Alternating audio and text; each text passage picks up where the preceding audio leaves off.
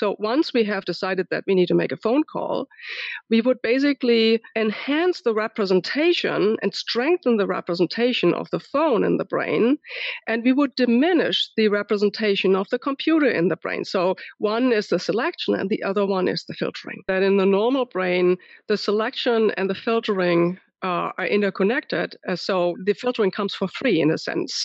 In the ADHD brain, you basically have both of these processes need to be directed. You need to actively filter and you need to actively select. So you're basically doing double duty, and that makes this attention network very inefficient. And we need to understand at the individual level what's going wrong. And then we can help, I think, in much more informed ways. I think right now ADHD is treated as if it's one uniform condition, but we know this is not a uniform syndrome that we are looking at. ADHD Rewired, episode 91. This is the show designed to help those of us who have really good intentions and a slightly wandering attention. My name is Eric Tivers. I'm a licensed clinical social worker, coach, and consultant. We know that starting can be the hardest part, so let's get started. But first, let me thank our sponsors. Support for this podcast comes from Audible. For a free audiobook download, go to erictivers.com/audible for a link for that free download and for some hand-picked recommendations. Go to erictivers.com/audible for your free audiobook download. I know how much you like to plan ahead. It was a joke. If you're interested in the ADHD Rewired Winter Coaching Group, you can let me know at coachingrewired.com. That's coachingrewired.com. We begin in January. Hello. It is a week past the CHAD conference. It's November 23rd, 2015, as I'm recording this. And I thought I would be kind of remiss if I didn't kind of give you a little bit of an update on how the CHAD conference went. So before we get on with today's interview, I want to kind of share with you how the conference went. But if you have no interest in that, that's cool too.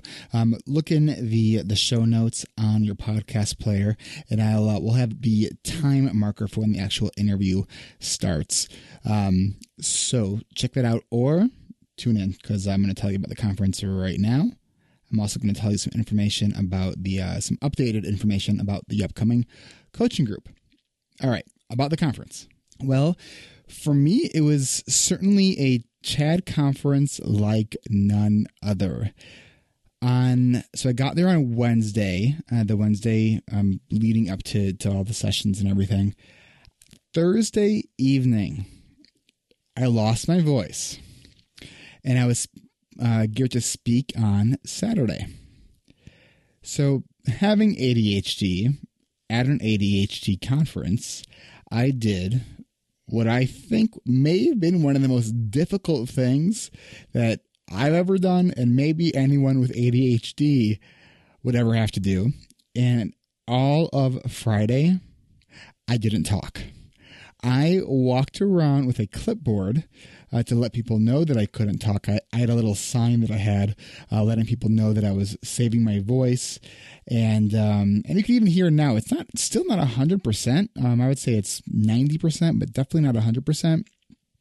And in this process, sure, it was certainly, there was frustration with it, but it really allowed me to really have a lot of gratitude. And being that we're coming up on Thanksgiving now, I thought this would be a really just kind of good opportunity for me to share some of my thanks and my gratitude towards some of the people that really kind of stood out to me over the course of the CHAD conference. On Thursday night, I was text messaging with Roberto Olivardia, who I've had on the show before, and he got wind that I had lost my voice, and he was asking if I needed anything. I'm like, no, I'm okay. He brought me from the store a whole box of throat tea and a thing of honey. And it was just one of the kindest things that I think anyone did for me there. So Roberto, thank you so much. I drank all of the tea. That was huge. Thank you so much. I want to thank Kate for, I forget which day it was on, for bringing me some extra cups. I went to turn in for the night, and I was messaging with her and let her know. I asked her if she had any cups in her room, and without any other questions, she brought me some cups to my room. So thank you, Kate, for that. I want to thank Jen for bringing me a whole bag of cold supplies, cold and like throat, voice things. So thank you. That was really, really nice of you. Dee bought me a drink on Saturday night, so I want to thank you for that.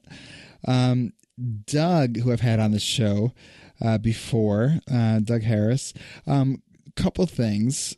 Doug, thank you for as I was getting ready to talk on Saturday, I had read somewhere that it's good to have like chips shortly before, potato chips shortly before you speak, because it actually greases your throat. And he was the man. He got me some chips to eat right before I started talking. And even more so, I think it was one of the nights there we were hanging out. And Doug said to me, it must be really something seeing all these people from the ADHD rewired community that you kind of brought here and put together. And I just want to thank you, Doug, for really like causing me to kind of pause and notice that, because it really allowed me to not take that for granted. So thank you for helping me see that. And thank you for everyone from the ADHD rewired community for being there. It really is extraordinary. A couple other thank yous. Jeremy from Chad, who invited me to present on Friday, a short presentation. Or no, it was Thursday. Yeah, I think it was Thursday. I lose track of my days. On social media to Chad leaders. So thank you for that, and for the generous Starbucks card for presenting with you. So that was totally unnecessary, but thank you so much for that. And I do have a couple special thank yous. One to Tom Nardone. Tom, I don't know how I could have done the whole conference kind of without you. Tom was my interpreter basically most of the day on Friday when I wasn't talking.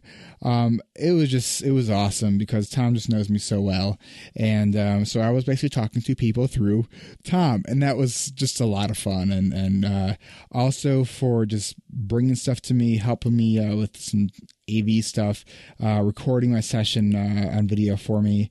And then Tom and Yvonne on, I think it was Thursday, for coming up to my room and letting me practice my presentation in front of you guys. So thank you guys really for from the bottom of my heart for doing everything that you guys did, and making the conference what it was. And there's one final thank you that I cannot forget, and that's to my wife, who lets me go to the conferences. I know it sounds weird to say lets me go, but I know it's hard for me to be away, and she's a complete supporter of what I'm doing, and so thank you. Even though, babe, I know you're probably not ever gonna listen to this because I think you got stuck on episode 20 or something, and it's been overwhelming for you to catch up. That's all right. I love you anyways. It was also, there's a bunch of people I also got to talk to or meet, even if it was just briefly. So I just want to kind of give a shout out to Andrew, Jenny Friedman, Deshaun Wirt, Lori Dupar. I hope your person schedules with me. We've been going back and forth trying to get you on the podcast. Lolly, it was awesome talking to you. Donna, Andrea, Lisa, Mindy, and Jeff, and Kirsten. It was just awesome hanging out with all of you. I wish I could have talked with more of you guys more. And then I also want to congratulate Kim Kensington, the doctor of procrastination, for finally getting her book published. I know it was a true uphill battle for you, and I just want to congratulate you. I'm so proud of you for doing that. It's going to be a great success. I'll try to post a link to that book in the show notes because I don't even remember what it was called. So final thing, just a quick announcement before we get on to the interview regarding the next coaching group. Well, this is the last week of my summer session. And, the last weeks of these coaching groups are always, it's kind of a bittersweet feeling. Seeing a lot of growth in people. This session was really, it was great for a lot of different reasons. We had probably the best kind of retention, people who were in the group, consistently in the group for probably more than any other group. So I just thought that was great. And I just love the as we kind of close things out, how a lot of these lessons learned about these insights that we have about productivity are so much deeper than just about getting things done. In today's session, there was one of the members of the group talked about creating a kind of category of things of just to let go of. And so it's things like that I just love, that are just so extraordinarily powerful. So with this group wrapping up, that means the next group is going to get underway fairly soon. So let me tell you a little bit about that, and then we'll get on with the episode. So the start date, I think I had on my website, it was January 11th. That's actually not accurate. The early registration ends January 11th. So if you want to get in at the lowest cost, definitely sign up for a screening consultation call with me. You can do that at my website. And do that by January 11th. So the start, we're going to so in these coaching groups, they're 10 weeks long. If you've been listening for a while, you're familiar with kind of the framework of it. If you're not, welcome to ADHD Rewired. And here we're more than just a podcast, we're a community, and we do online coaching groups the way no one else does it. So, there's gonna be an orientation week, which is not part of the coaching group. That's February 1st. So that week we're gonna make sure everyone is set up on technology, everything logistically is squared away, and then the following week I'm going on vacation. I'm going to California. So the start date, it's gonna be February 16th of the actual starting with coaching. So if you're interested, schedule your consultation, your free consultation screening call with me now. I already have 2 people signed up, which is always a good sign. So I'm going to stop rambling. I'm going to give you the link, and then we'll get on with this week's episode, this week's interview, because it's a really, really interesting one. All right, go to coachingrewired.com to get more information about the coaching group, and there's links there where you can schedule with me, or you can just go directly to meetme.so/Eric Tivers, and you can schedule your free 20-minute consultation screening with me. All right, guys, thanks for hearing me out. I just wanted to share just what I was grateful for. I wanted to give you the update on the conference. Oh, always one more thing, right? If you guys don't listen to the Tom Nardone show, Tom gives a great, Tom and Yvonne have a great recap of the CHAD conference, where I think he made name drop to more people on his episode than I just did on this intro. It's just an awesome, fun episode. Go to the Tom Nardone show to listen to that episode. And if you're still listening to my intro, you're a super fan. This might have been my longest kind of pre-conversation talk of all of our episodes, and this is episode 91.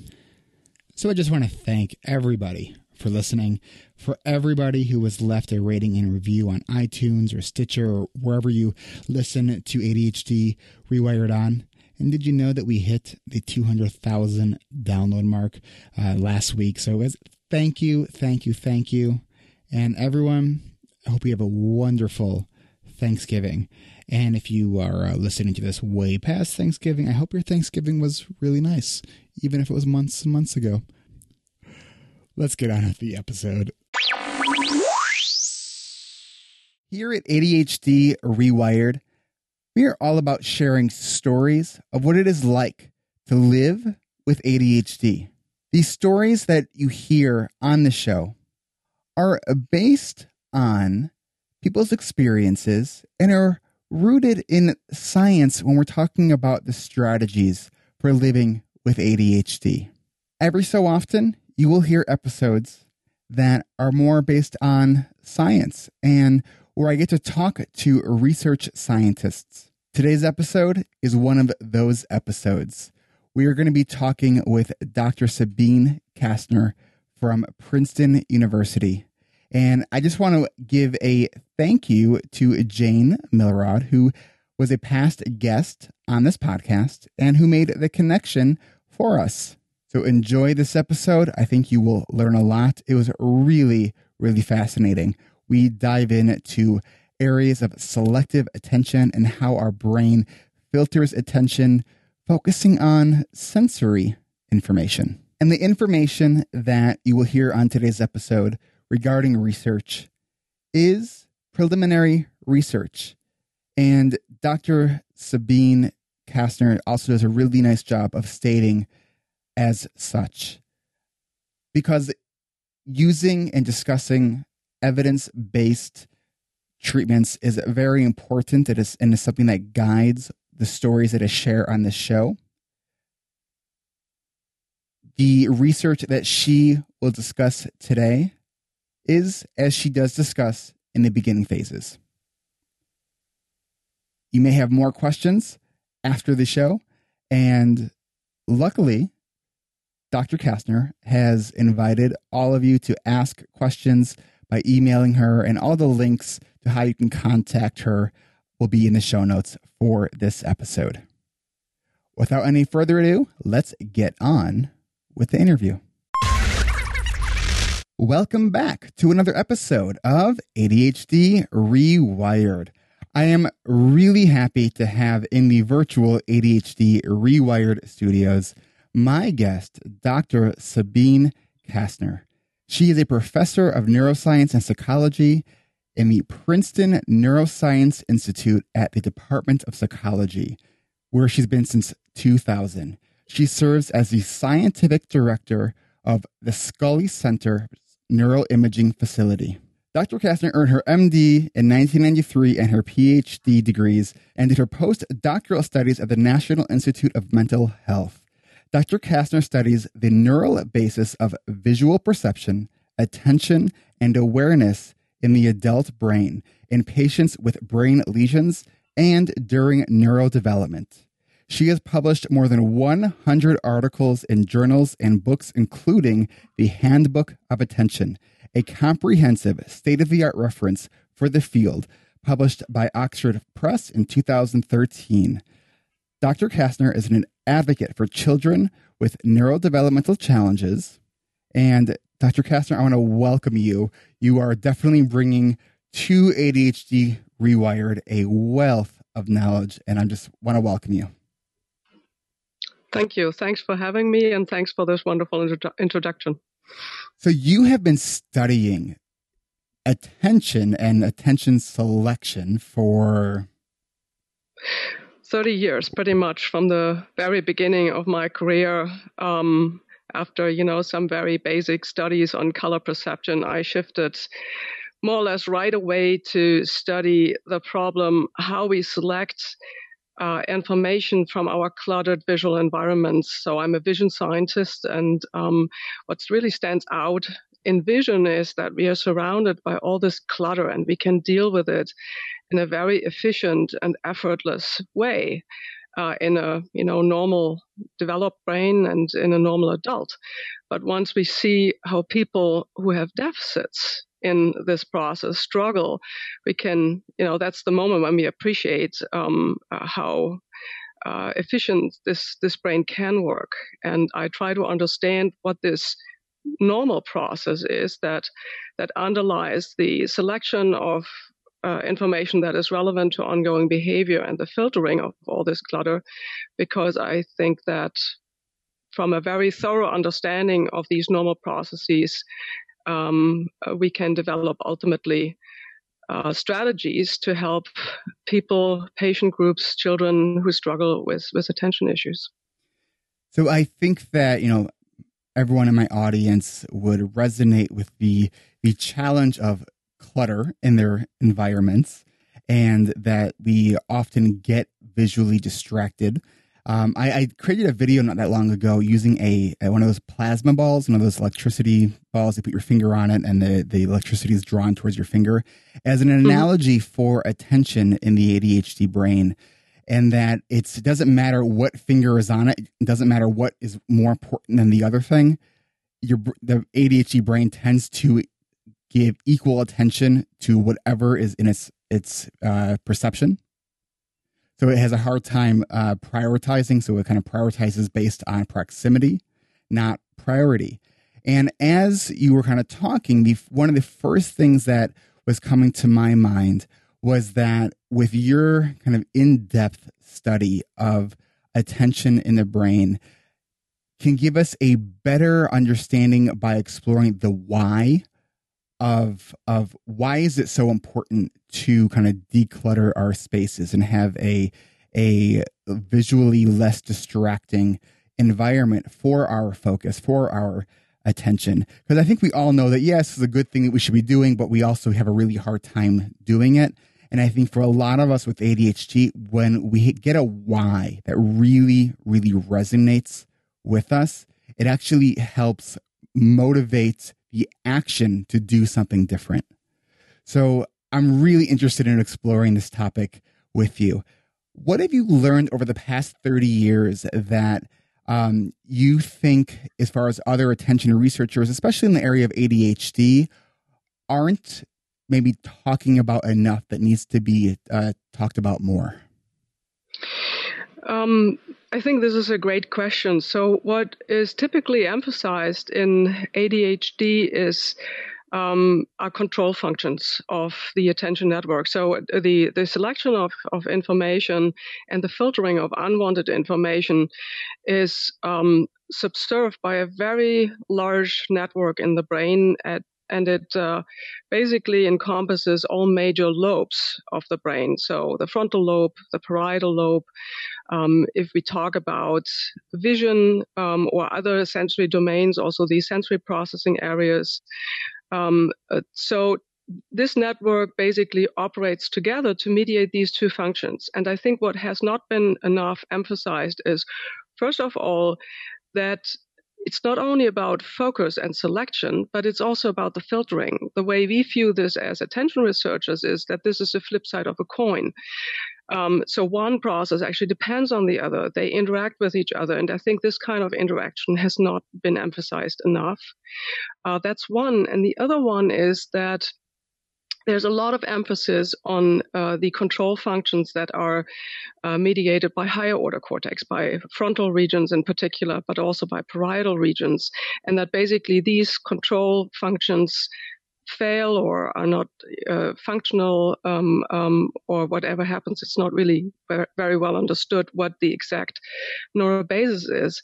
But again, I think this is a shortcut there, because it is very, very possible that the sensory information is already represented in a very different way in individuals afflicted with ADHD. And for that reason, these control mechanisms fail, because they cannot really operate on this sensory processing stream anymore. And when you say it presents in a different way, what do you mean by that?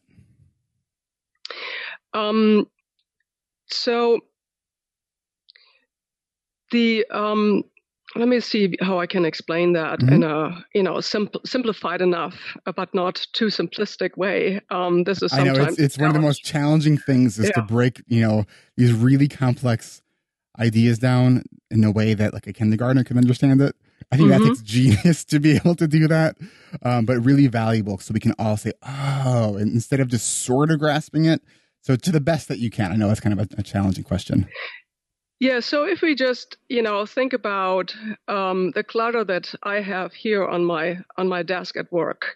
So there are a number of things that, stare at me right now that I need to take care of later on after our interview.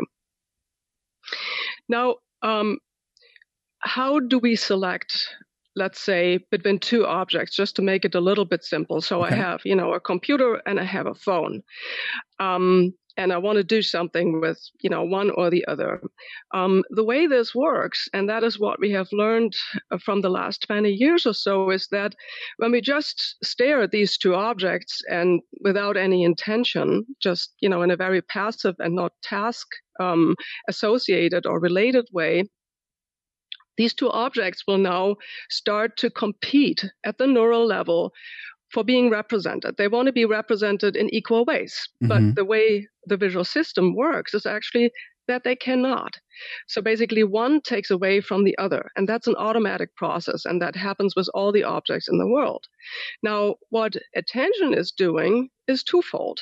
So once we have now a task set and we have decided that we need to make a phone call, we would basically enhance the representation and strengthen the representation of the phone in the brain, and we would diminish the representation of the computer in the brain. So one is the selection and the other one is the filtering. Okay. But these two, so you can think about it really as, ramping one up and ramping the other one down. But the key issue is here that this process, this is also what I mean with the flip side of the coin, mm-hmm. can only work if we have this initial state of competition in the brain. If we don't have that competition, the whole control mechanism that directs this process of enhancing and diminishing will fail. So one possibility is that in individuals with ADHD, that these kind of competitive processes are not set up. If that is so, that is something that we are going to study actually during the next couple of years here at Princeton in young adults with ADHD. If that is so, then the control has to fail. There is just nothing to work on for the attentional control mechanism because it needs basically this kind of competitive interaction between things in the world in order to be successful. So let me ask you this. So I, about a couple months ago, I was giving a presentation to a group of teachers, and I kind of made up this analogy on the fly, and it came off really well, thankfully, because I sort of took a chance. Let me try to explain it and ask listeners to kind of do this with me. So take your hand and hold up your three fingers. So your it's kind of like the peace sign, but with your ring finger. So mm-hmm. your middle finger is your attention network. That's the one that's supposed to be focusing on what you want to be focusing on. To either side of your attention networks is your inhibition networks. They're kind of like the bodyguard for your attention network. The problem with the ADHD brain is the inhibition networks or the bodyguards keep telling the focus network, hey, look at this over here. This is also awesome. So this one's not doing its job. This one's not doing its job as I'm putting both my side fingers down. And then you end up feeling, well, how do you feel when you have one finger in the middle pointing up? So it's, would you say as far as as crude of an analogy as that could be, is that fairly accurate? This is a great analogy because I think what happens here is that in the normal brain, you have your three processes. So I hold those up. And what you see basically is that you get interconnections between, your ring finger and your middle finger, or your pointy finger and your middle finger. So there are constant interactions between this. I think in the ADHD brain, these interactions are not there basically. And this is why now this kind of, control process says, oh, I want to, really select this, but this one is equally strong, yes. So is this. And then you basically start to wander from one to the other, and you cannot resolve this. But I think it is because you do not have these interactions, and they have never developed. And to me, it's, from an application standpoint, that sounds like the same thing of, we know that people with ADHD don't utilize self-talk as much as people without ADHD. Now, we do have that ability, but we have to be much more intentional about it. So the application of these, of kind of stimulating the inhibition networks is we have to not only tell ourselves and be more intentional about what we are going to do, but we also have to be more intentional about what we are not going to do. So on a real kind of tactical level, we could put, when we're working on our computer, we could put one sticky note on our computer that says what we are working on, and maybe another one right next to it that reminds us what we're not working on. Right. And I think what it really means in a sense is that in the normal brain, the selection and the filtering are interconnected. So, the filtering comes for free in a sense. One select, right? Whereas, in the ADHD brain, you basically have both of these processes need to be directed. So you need to actively filter and you need to actively select. So you're basically doing double duty, and that makes this attention network very inefficient. Which then, in doing the strategies that I suggested would then further kind of deplete the resources for executive functioning. Yeah. So what else can we do? What is the research showing about this? Well, the research, I think, is in baby stages right now.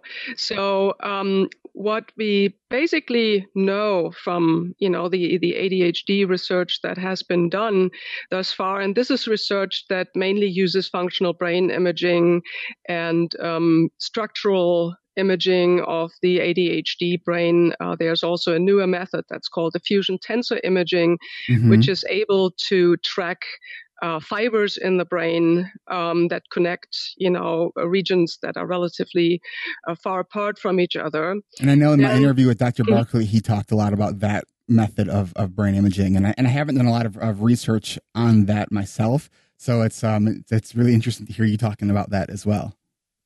Yeah, so basically, I think what comes out of this research at this moment in time is that the attention network, and we can define this network very well because it is even active in a sense in what we call the resting state. So when we basically do nothing, certainly not focusing on anything, this network can still be identified. So the regions of this attention network are always kind of correlated with each other so that this network can be really fast recruited when it's necessary. So that's one way to think about it. So we can define this network from relatively unspecific data, which is wonderful. And if we just do that, what comes out in the ADHD brain is that this network is just not as tightly interconnected. And when we actually engage this network in an ADHD individual with an attention task, then it gets underactivated. So it's not as strongly activated as in, a neurotypical adult or child. And is it that it's underactivated, or that it's being it's not as prominent because the other networks of the attention network aren't like cooperating in a sense? It is much less activated less typically activated. in these studies. But in a sense, at least from my perspective, this is a no-brainer because basically we know that this person has an attention deficit. So yes, I mean, there has to be some kind of, correlate in the brain for that, and that the attention network is just less activated is in a sense something that is absolutely to be expected. So I think the step that we need to take here is to understand, and that was basically the work that people like myself and many others in the field have done during the last 20 years using functional brain imaging in the normal adult human brain, is to really understand what the different nodes of these networks are doing and where in the process of this, selection and filtering that we have talked about, where things go wrong, at which particular level.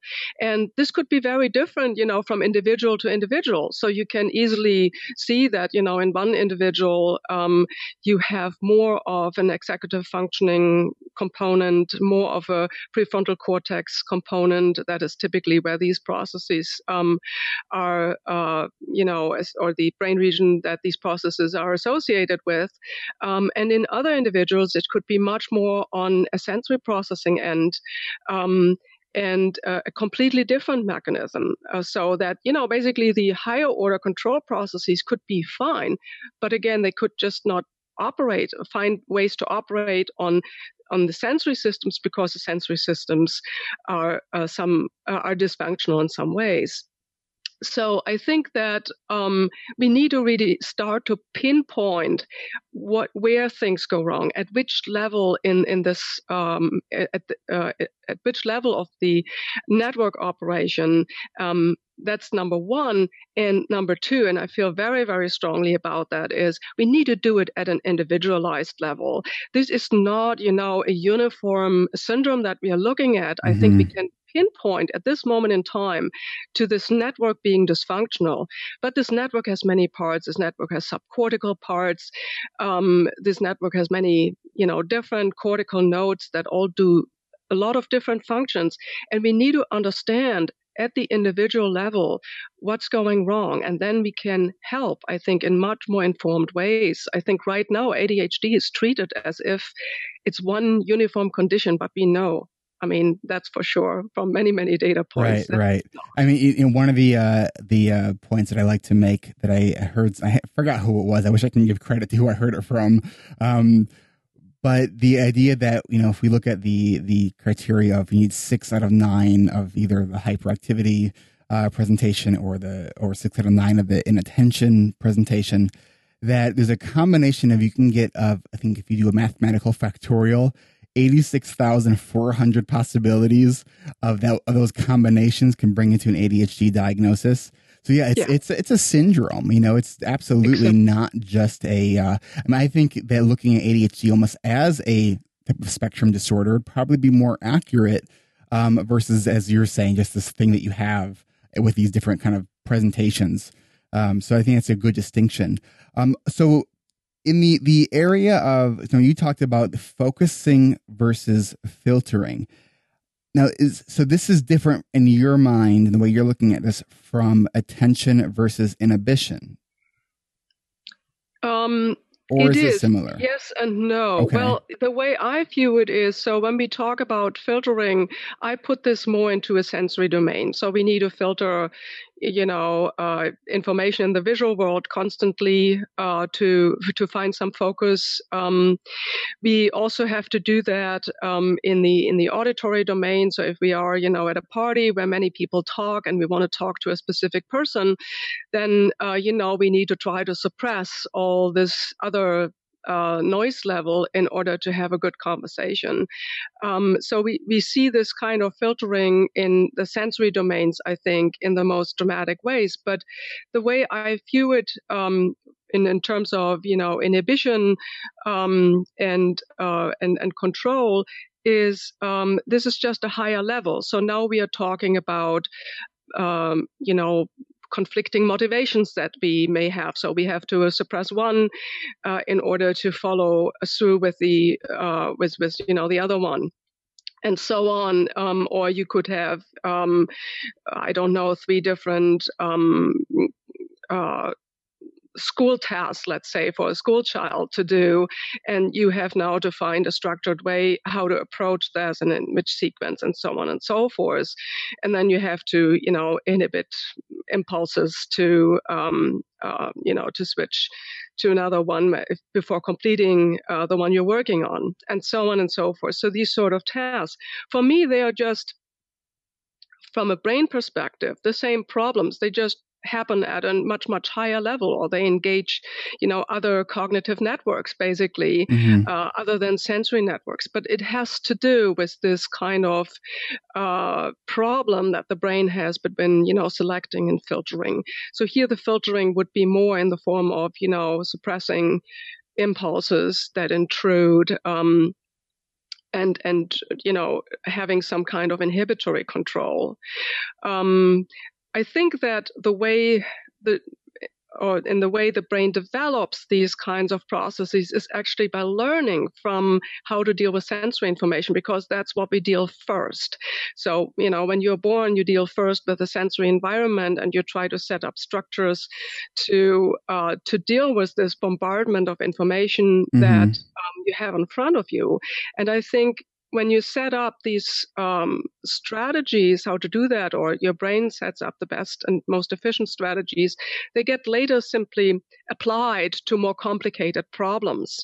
But the problem, the core problem, is still the same, and it is addressed in many in almost identical ways.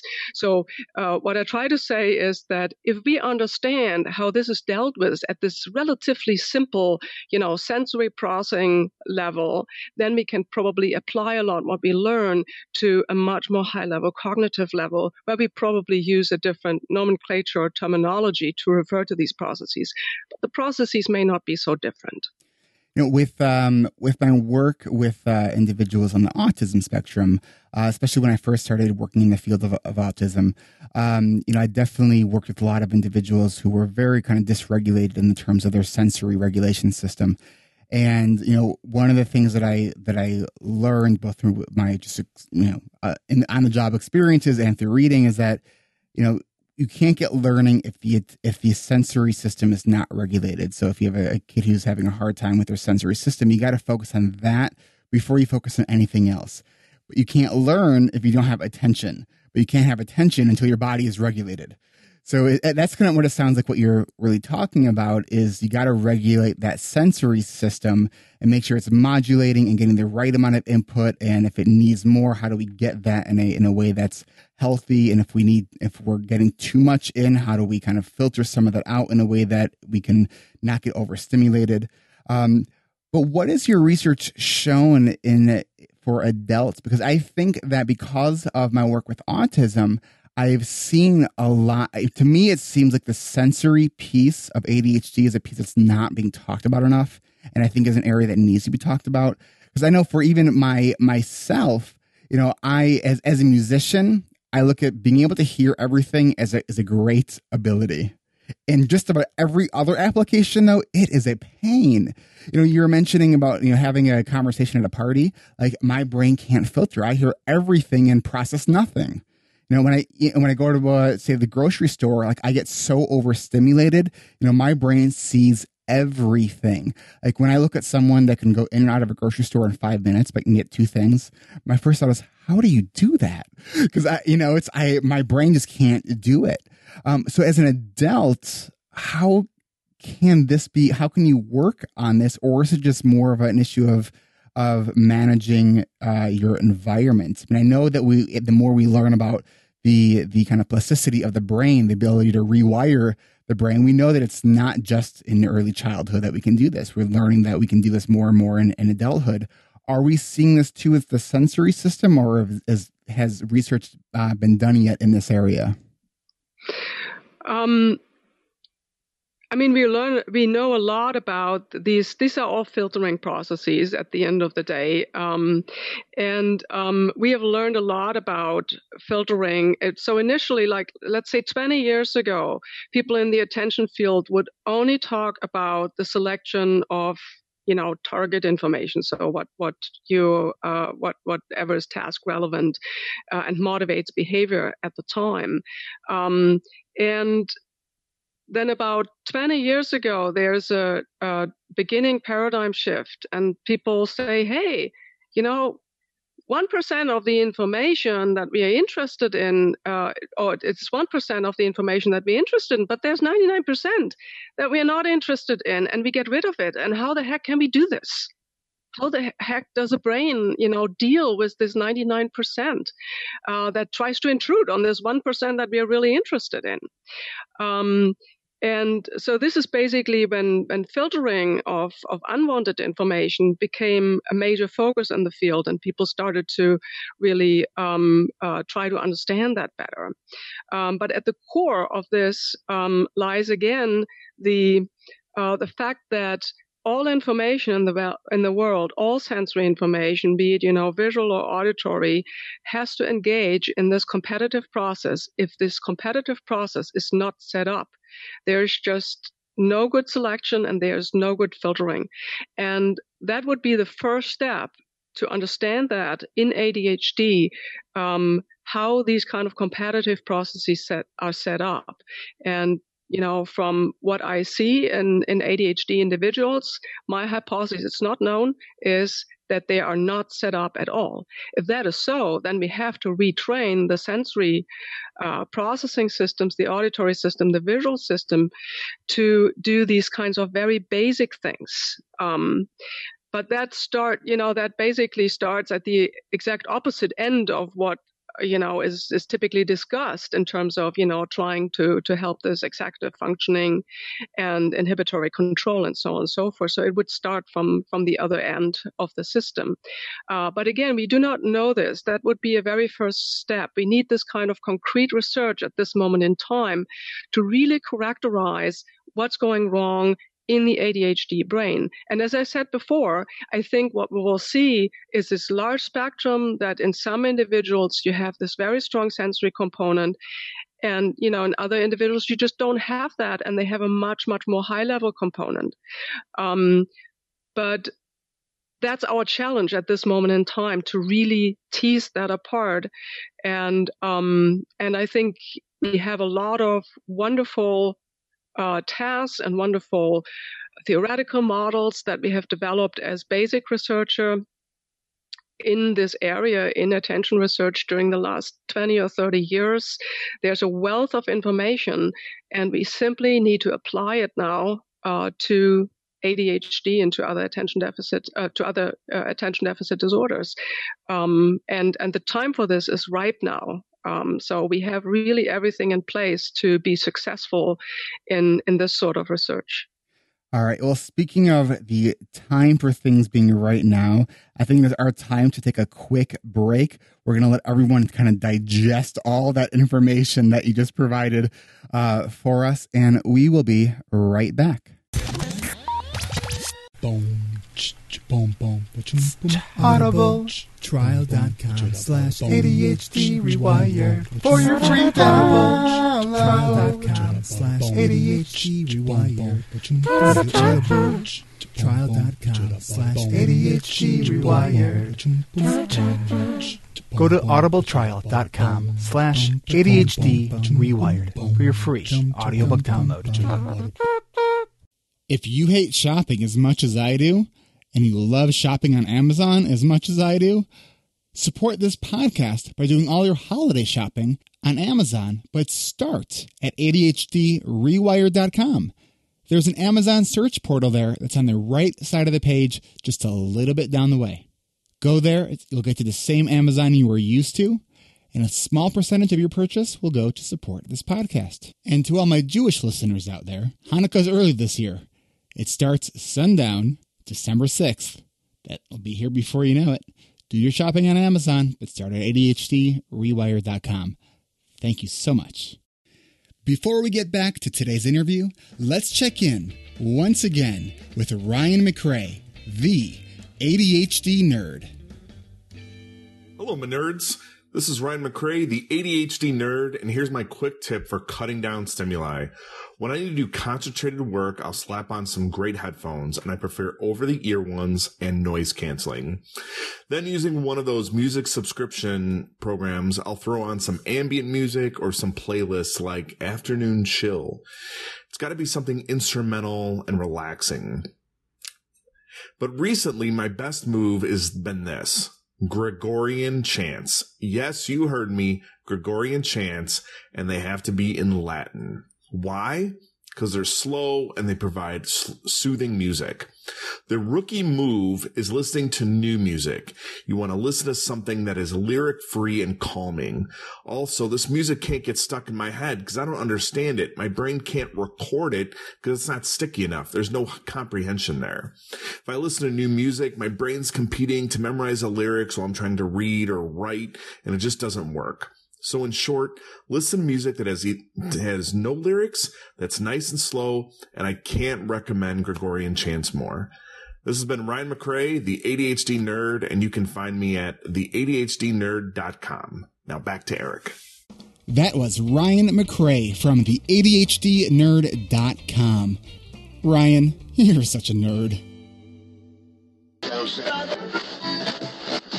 Okay, we are back. And I hope you guys are having either fallen asleep or just had your brain going like with like all this information that because often we talk stories and we talk the real life kind of individual stories on ADHD Rewired, because I think the science of this is so incredibly important. And what I try to do on this show is to extract what we know about what the science says and what does it actually look like in real people's lives. Because I think when people can listen to somebody else's story and hear, oh, me too, I can completely relate to that, it then begins to feel not so isolating. It begins to lessen the shame that a lot of people with ADHD tend to feel because they're maybe going through life with this kind of secret a challenge that they have that they're not maybe sharing with others or not having an understanding of it. And so what I want to kind of get to, what I want to talk about with you is, one, the applications of what are we hoping to discover through this research from a clinical perspective of what interventions are you looking at? And I know that you and I talked a little while ago about drumming, and so I'd like to talk a little bit about that. And then the other is just like, what sparked your interest in this field of study? Let's start there. In attention research in general? Yeah. Okay, so I have to go all the way back before I went into neuroscience and into medicine. So I was into humanities. I studied history and philosophy as my first and still very big loves, I think, academically. So you were a liberal science major in that degree? No, I was actually completely uninterested in biological sciences until age 22. Okay.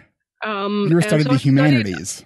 I studied philosophy, okay. and I was deeply interested in questions of consciousness and how we reach awareness about things in the world, about our own existence, and so on. And that brought me automatically, so to speak, to issues of, brain-mind relationships.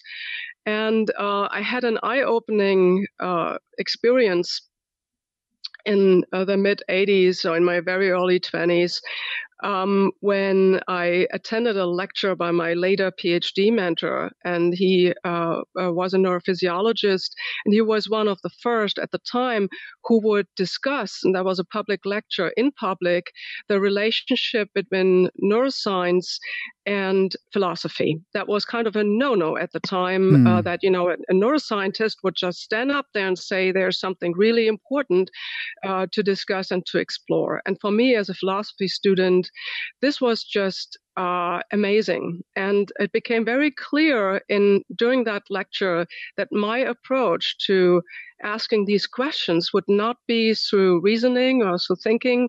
It would be through experimentation, so really designing experiments and explore neural processes in the brain.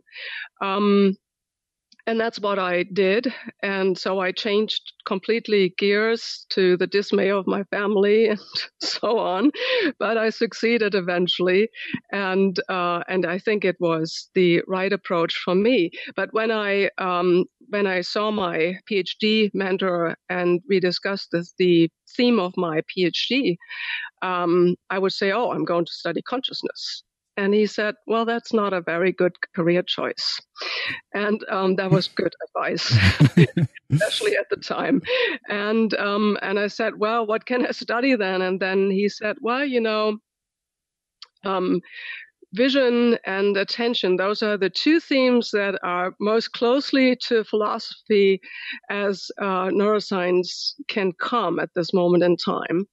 And that is certainly true because in vision, or the fascination that I have with vision is that it is a very creative and active process. So the way we reconstruct the world around us is not in a passive way, but really in a very using a lot of internal representations in a very creative way that we have learned. So it's in a sense that we see what we want to see much more than what is out there. And, I think we can all relate to that, where we see what we want to see, we hear what we want to hear, and we do what we want to do. And attention is an integral process of that because, very rarely we view the world by not attending to something, or with attention, I mean here more following some kind of, internal task set of what we are interested into exploring and so on and so forth. And I think this is it's a, from my perspective, or from my view as a scientist, this is really a wonderful hybrid of having a very philosophical mind, but also doing very hardcore basic research that asks very concrete questions and tries to find also concrete answers. So it's not kind of just thinking about the pie in the sky, but putting the puzzle pieces together to have that pie in the sky at one time in the future. Now, you also have interest in dyspraxia, is that correct? Yeah. Can you talk a little bit about that? Yeah, so my son has neurodevelopmental challenges in the area of motor coordination, and that came out about 3 years ago. He's 9 now. He was 6 at the time. That's a very typical age for dyspraxia to be discovered. Of course, he was born. Will you define that for our listeners who might not be familiar with it? Dyspraxia, of course. So dyspraxia is a disorder that where you see in these children a lot of issues with coordination. So they have great difficulties to learn motor tasks that rely a lot on coordination, like biking or swimming. It can be simple things like using utensils at the dinner table that are a real challenge for them. In the area of schoolwork, you see typically real big challenges in writing. These children do not write legibly, which during elementary school, is a big problem for them. So these are the kinds of things you see at the surface. There's a much, much richer syndrome behind it, which has a lot to do, again, with sensory processing, which is typically completely overlooked in many of these children, and also in the domain of memory. So they use, since they have very poor motor memory, they use a lot of other memory systems, which then cannot be used for academic work in the school setting, for instance, or also in other settings. So this is just in a nutshell. It's a quite complicated syndrome at the end of the day, which looks like a minor issue with not being able to write legibly turns actually into a disability that is probably not very severe, but is severe enough to really impair especially young children in profound ways. And I have tried to understand this in the first place from a neuroscience perspective, or from a neurological perspective, a little bit better. And this ultimately is helpful in supporting our son and other children. So I've been an advocate for dyspraxic children ever since. And through that, I also started to have a much more profound understanding of many other neurodevelopmental disorders, including ADHD, because, as you know, many children with ADHD have motor challenges, not only those who have, who are labeled as hyperactive.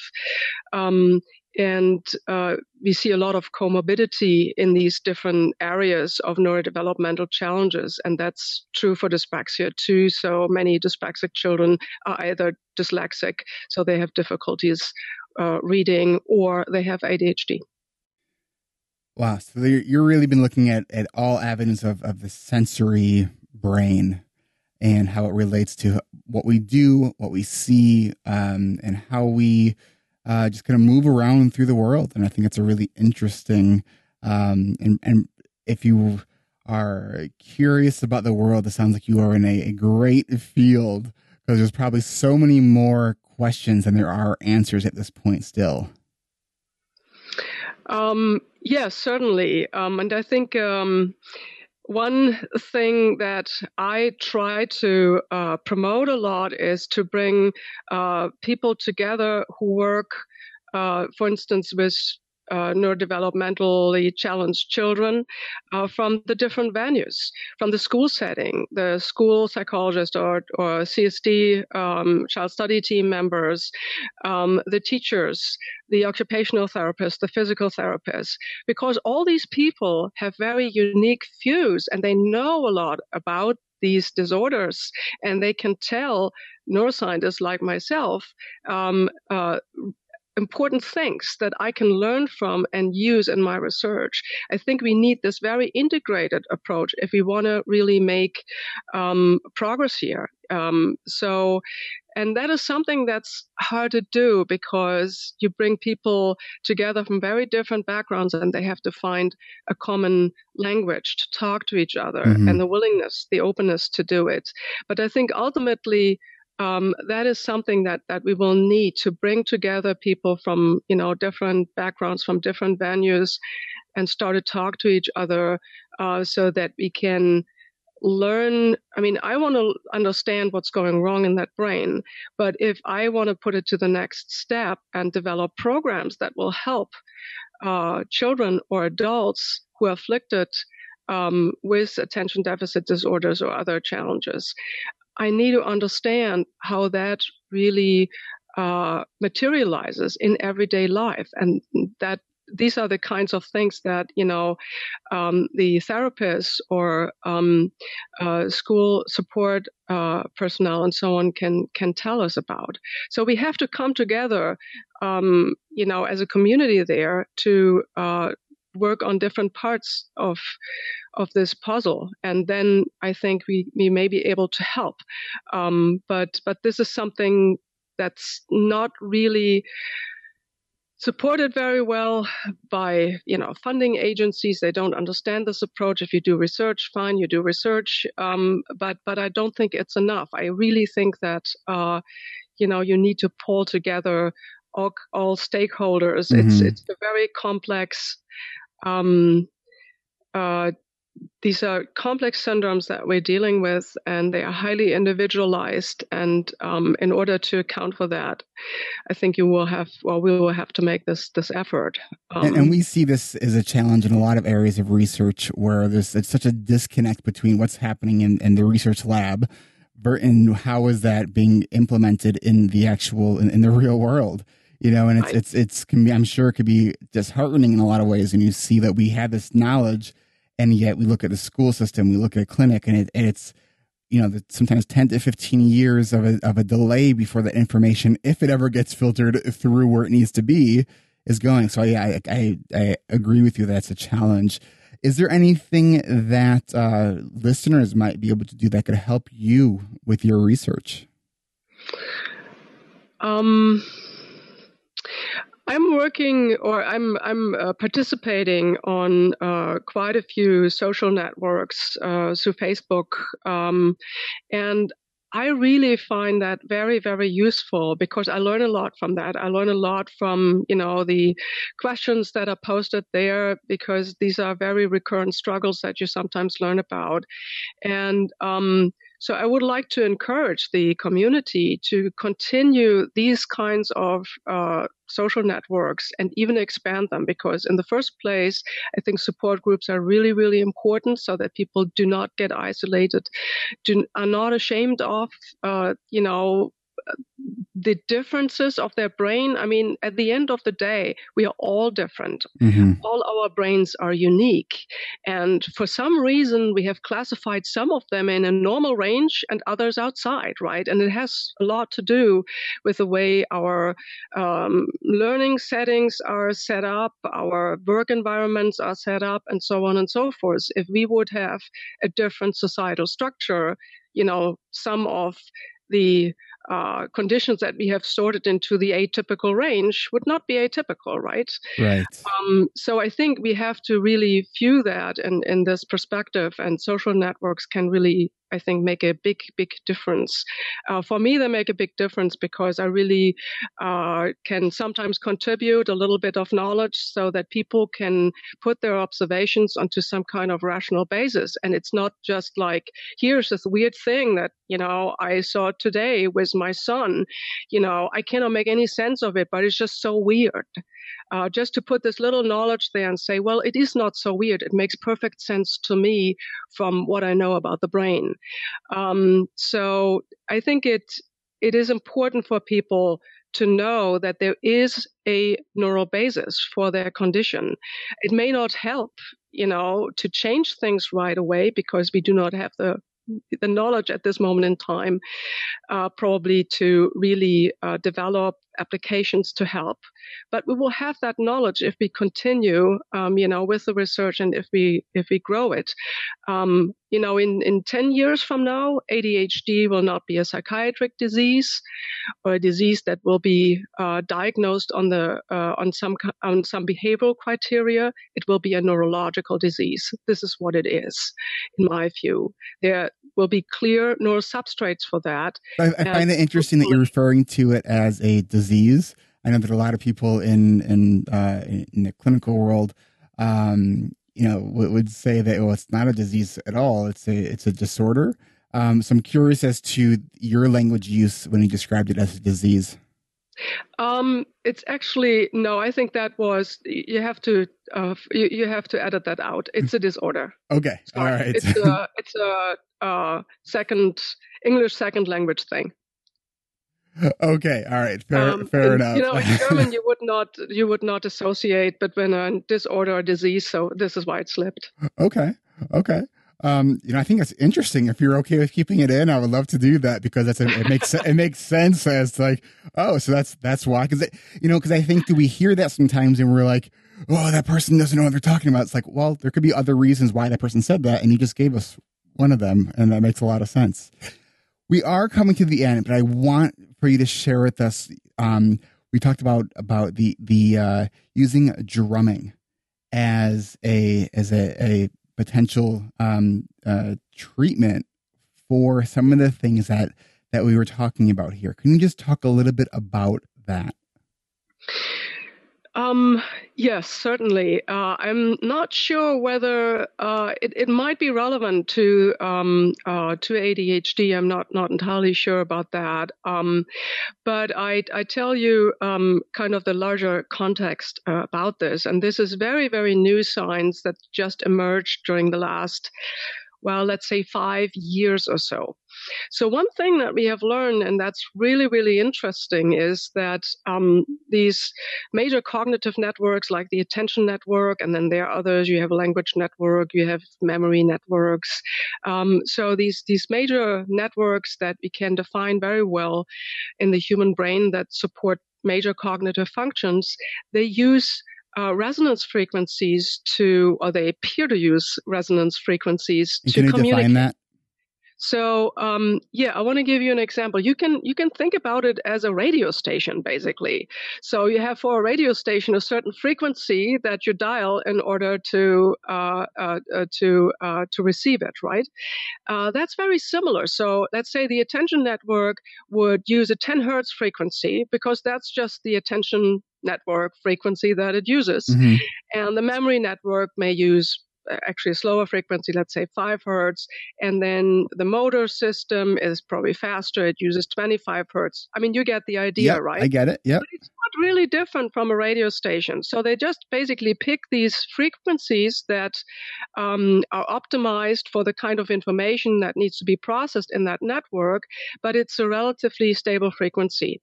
And then I think these frequencies bands are important because they are also used for interactions between these networks because, the attention network has to be able to communicate with the motor network or with the memory network and so on and so forth constantly. So maintaining those frequencies is probably very, very important for this kind of crosstalk. Now, what we see in mental diseases like schizophrenia or in autism very clearly is that these kinds of resonance frequencies seem to be off. So let's say now the attention network operates at 15 hertz instead of 10 hertz. Well, it may actually operate quite fine at 15 hertz, but now it's isolated from the rest because at 15 hertz, you cannot communicate with a 5 hertz or 25 hertz network anymore because you need a 10 hertz resonance frequency for that. So these are the irregularities that we have seen in autism thus far and in schizophrenia, and there's now emerging evidence that this may be true for ADHD as well, and probably for lots and lots of other conditions. So this is something really, really important, I think, to learn about because that could be a key mechanism.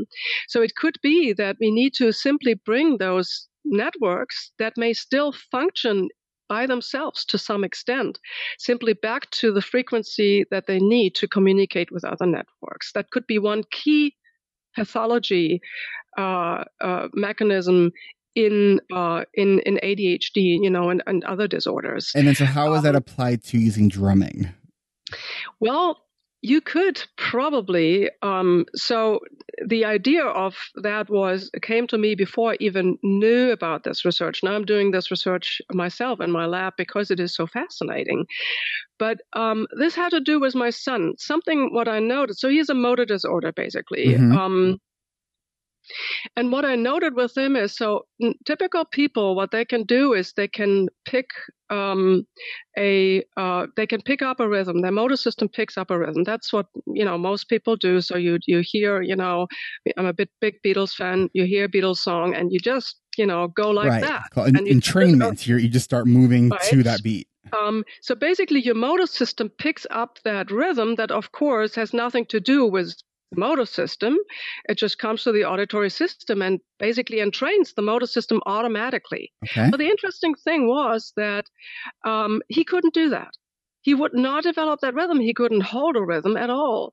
So then I ran into this research and I thought, well, probably what happens here is really that the motor system is just disconnected from the rest. So this is why, it cannot really function with other domains.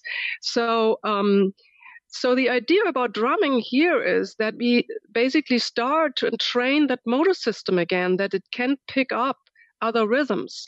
I think it's not only rhythms that are literally there in music, it's other rhythms of the brain, rhythms of cognitive networks that the motor system then cannot pick up on either. It's not only, the outside rhythm that it cannot pick up upon. So basically, by giving the motor system back this ability to pick up on rhythms, you may actually build this function again. That's the idea behind it. Whether it works, I don't know. Since he started drumming, we have seen big, big gains. And we see, of course, at least in a subset of ADHD individuals, a very strong motor component.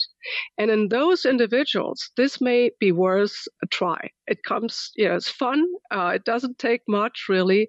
But it could be that at the end of the day, just simple interventions like that may be highly successful because they tap into a very profound brain mechanism that we didn't know about until very recently. And again, this is a little bit speculative at this time because it's very new research. But what I could do is to recommend, if you have a hyperactive component in your ADHD, or if your child expresses that, just try it out. It cannot harm, but it may help in big, big ways. But this could be it. It's just to show you that simple interventions that I actually used in autism for a very long time. Mm-hmm. Drumming is loose, or building rhythms is used in interventions for ASD for a really mm-hmm. long time. And it could be that they are tapping into very, very profound brain mechanisms that now, scientists like myself start to reveal and to better understand what their function is. And I'll tell you, I used to work I was a clinical program director in residential, working with kids and adults who all had cognitive or intellectual disabilities. Most of them had autism. And once a week, we would have this guy come in who was this kind of Rastafarian guy who'd come in with all of his drums and would do these big drum circles with these kids. And it was extraordinary to have these kids that are, many of them are nonverbal, really need a lot of support. To have 15, 20, 25 kids all experiencing this joint attention, all connected with the same rhythm, there was something truly extraordinary about it. where in any other kind of situation, that would not be occurring. And so, yeah, I definitely think there's something very kind of primal, I think, to drumming and to rhythm, and that I think it's a great area. I think for a lot of us who are also musicians, on an instinctual level, we kind of feel like this makes sense. And then there's the kind of logical, rational mind of us that says, okay, now we have to study it so we can show the data that says what we are thinking on an intuitive level. There's actually data that backs that up. And when I was first talking with you, I shared with you, my son has some motor challenges as well. And I shared with you on his 4th birthday, I got him a drum set. And when you were sharing this with me in our first conversation, it made me feel so much better about the fact that I got him a drum set. And it's interesting because he really picks up on these kind of unique rhythms, but he has a hard time like keeping just his body there for a long period of time. It's been a joy to really watch him kind of pick up these different rhythms, and he's got a fascinating mind, my son. That's great. So, Dr. Kastner, where can people reach you? I want to thank you again for spending the hour with us. You shared a lot of just great information. And I want to just thank you for your time. Where can people reach you and learn more about you and what you do? People should feel free to email me at my Princeton email address. It's askastner, so my first initial and last name in one word, at princeton.edu. As I said before, I work with a lot of families, especially with children with neurodevelopmental challenges, and I'll be very happy to provide any advice that I may have or just to listen. But people should just feel free to share information with me or direct questions. I'll be very happy. Well, thank you so much. And all of the links for how you can reach Dr. Kastner will be on the show notes at the website ADHD Rewired. Just find her episode. And thank you so much. Thank you, Eric. It was a pleasure. Thank you for listening to another episode of ADHD Rewired. And if you're new to the show, welcome to ADHD Rewired. We are more than just a podcast. We are a community focused on learning, growing, and connection. You can see a full outline of this and all other episodes with all the links and other resources mentioned during this interview at ADHDrewired.com. Help support this podcast by checking out my sponsors. I use Zoom video conferencing nearly every day, and so can you. Go free or go pro. But please, go to erictivers.com/Zoom so they know that I sent you. And you can get a free audiobook from Audible at erictivers.com/Audible. And next time you shop Amazon, use the Amazon search portal at ADHDrewired.com. A small percentage of your purchase will go to support this show, and it doesn't cost you anything extra. You can also support this podcast by leaving an honest rating and review in iTunes or Stitcher. This really helps other people find this show. And don't forget to hit subscribe so you never miss an episode. Don't just be a passive listener, be an active member of the ADHD Rewired community.